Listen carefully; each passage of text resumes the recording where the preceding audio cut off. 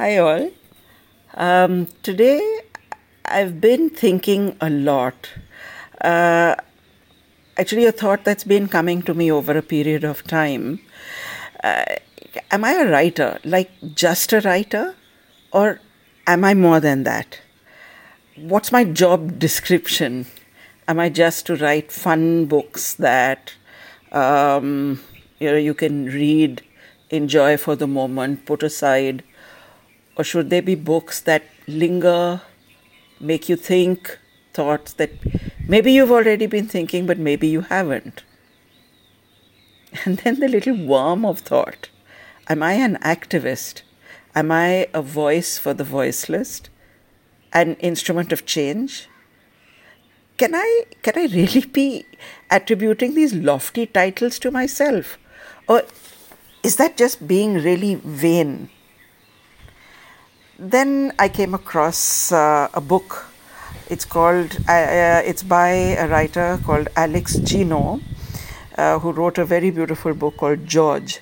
But this one that I'm going to talk about today is called You Don't Know Everything, Jilly P. I know that this is not just a book, it's much more than that, because I finished reading it a while ago and it keeps coming back. It really is to me an instrument of change, of deeper thinking and empathy.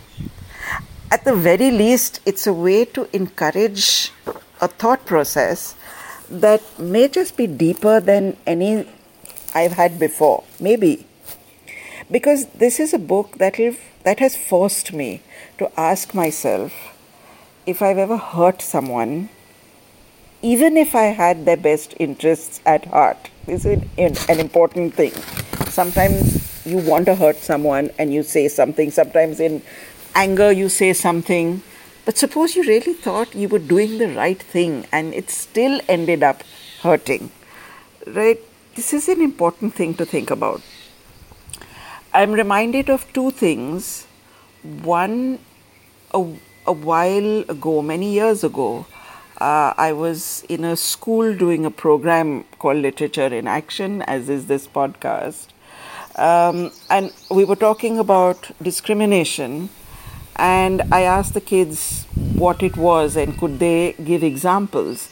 They all talked about slavery in America, the apartheid in South Africa, and all felt that this was something which happened a long time ago. I asked them if any of them felt that maybe they were prejudicial or discriminatory in their words, in their actions, and they all said no. We went on to do some exercises where we all discovered, including me, the teacher, that no, perhaps prejudice is within our fibers so deep that it becomes so much a part of ourselves that we don't realize what it is. We don't recognize it for what it is.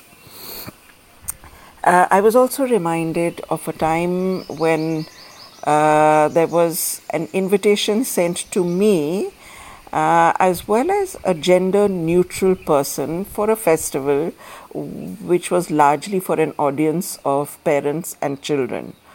The gender-neutral person gave a bio description of themselves. Now, this is something that I learned later, is that you don't refer to her, him, or he, her.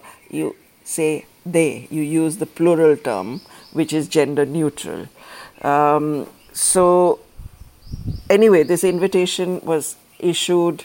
The bio that was sent by the gender-neutral person had some words that the person who had issued the invitation felt that could find objection amongst parents and the young people, and asked for these to be removed and that description to be removed, and said that when you come to this festival, maybe at that point you can talk about it and describe it. And at that time I felt that by refusing to make that change, or by taking so much offense, that the gender neutral person was being overly touchy to the one who had issued the invitation. After all, she was trying to be sensitive. And honestly, this was new territory for all of us. We needed to learn new terms and to be accepted. We needed to learn the terms that were now acceptable and drop those which were no longer acceptable. Think of it this way: the word Negro, the word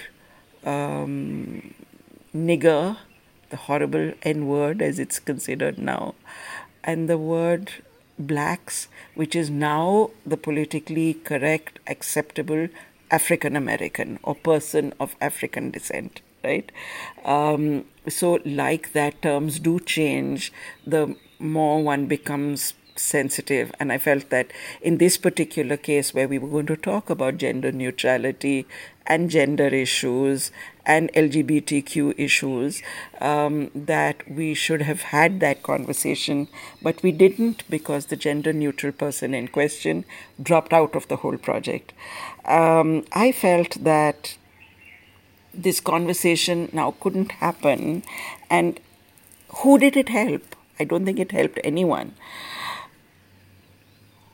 Now, about 4 years later, when I was reading this particular book, You Don't Know Everything, Gilly P., it's a book which deals with multiple issues, mainly special need and people of color.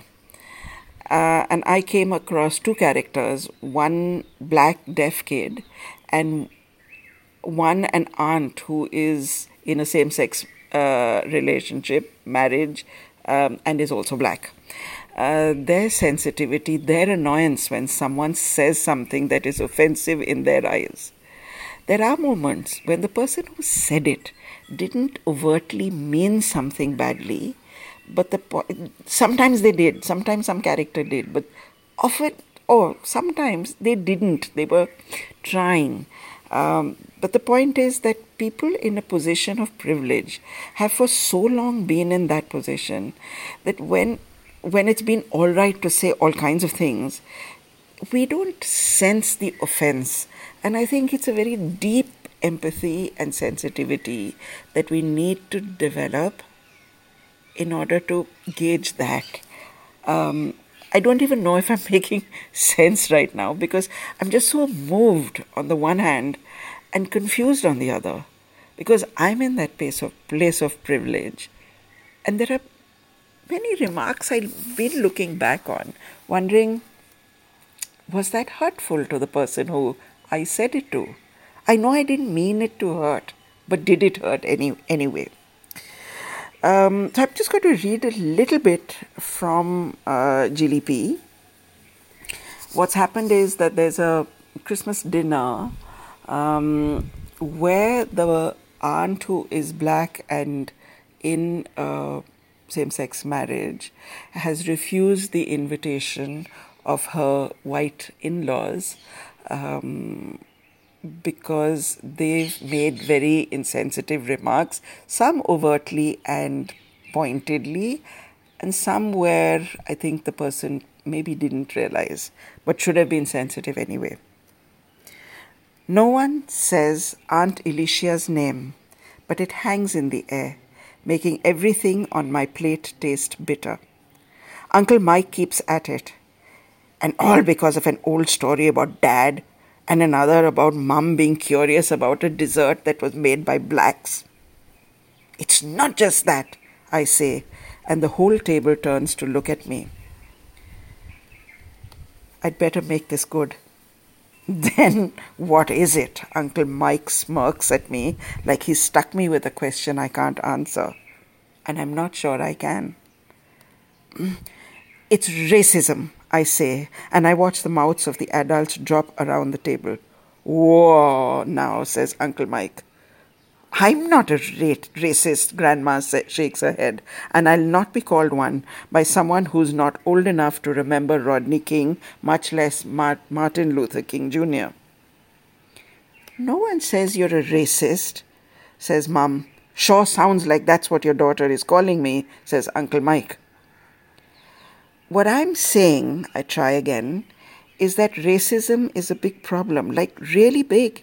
And sometimes you don't even know that you're doing it. All I wanted was to taste sweet potato pie, which I had heard that the blacks make. I don't see what's so wrong with that. Aunt Alicia says it's all related and that it hurts even if you don't mean to.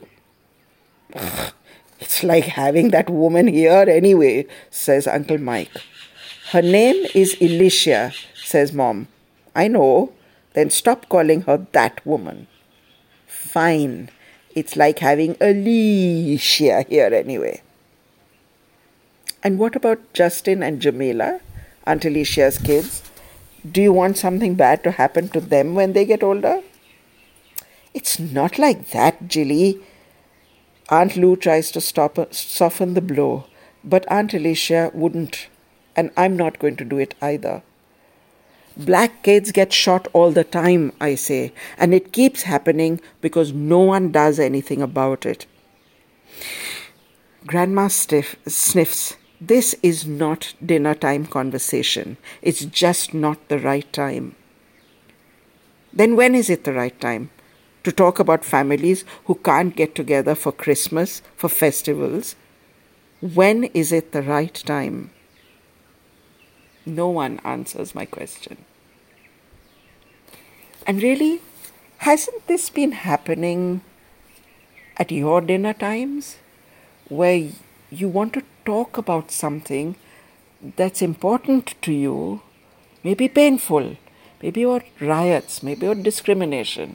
And one of the elders says, this is not the right time. Or at a party where you start arguing and someone says, it's not the right time. Gosh, babes, I really think that now is the time. There should never be a right time to talk about something that is so wrong. But now is the time. Talk about it. Don't back down. Express your views. Fight it out.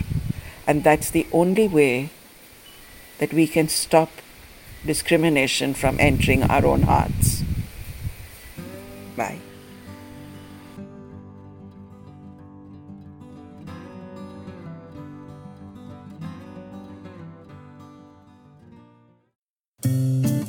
इस hub hopper original को सुनने के लिए आपका शुक्रिया। अगर आप भी अपना पॉडकास्ट लॉन्च करना चाहते हैं, तो हब हॉपर स्टूडियो वेबसाइट पे रजिस्टर करें और 1 मिनट के अंदर अंदर अपना खुद का पॉडकास्ट लॉन्च करें। यही नहीं, स्टूडियो देता है आपको पूरी आजादी कहीं भी कभी भी अपना पॉडकास्ट लॉन्च करने की, सिर्फ 3 आसान स्टेप्स में। तो साथ में अपना पॉडकास्ट शुरू करने के लिए तैयार? Just hop on hub hopper, simply content.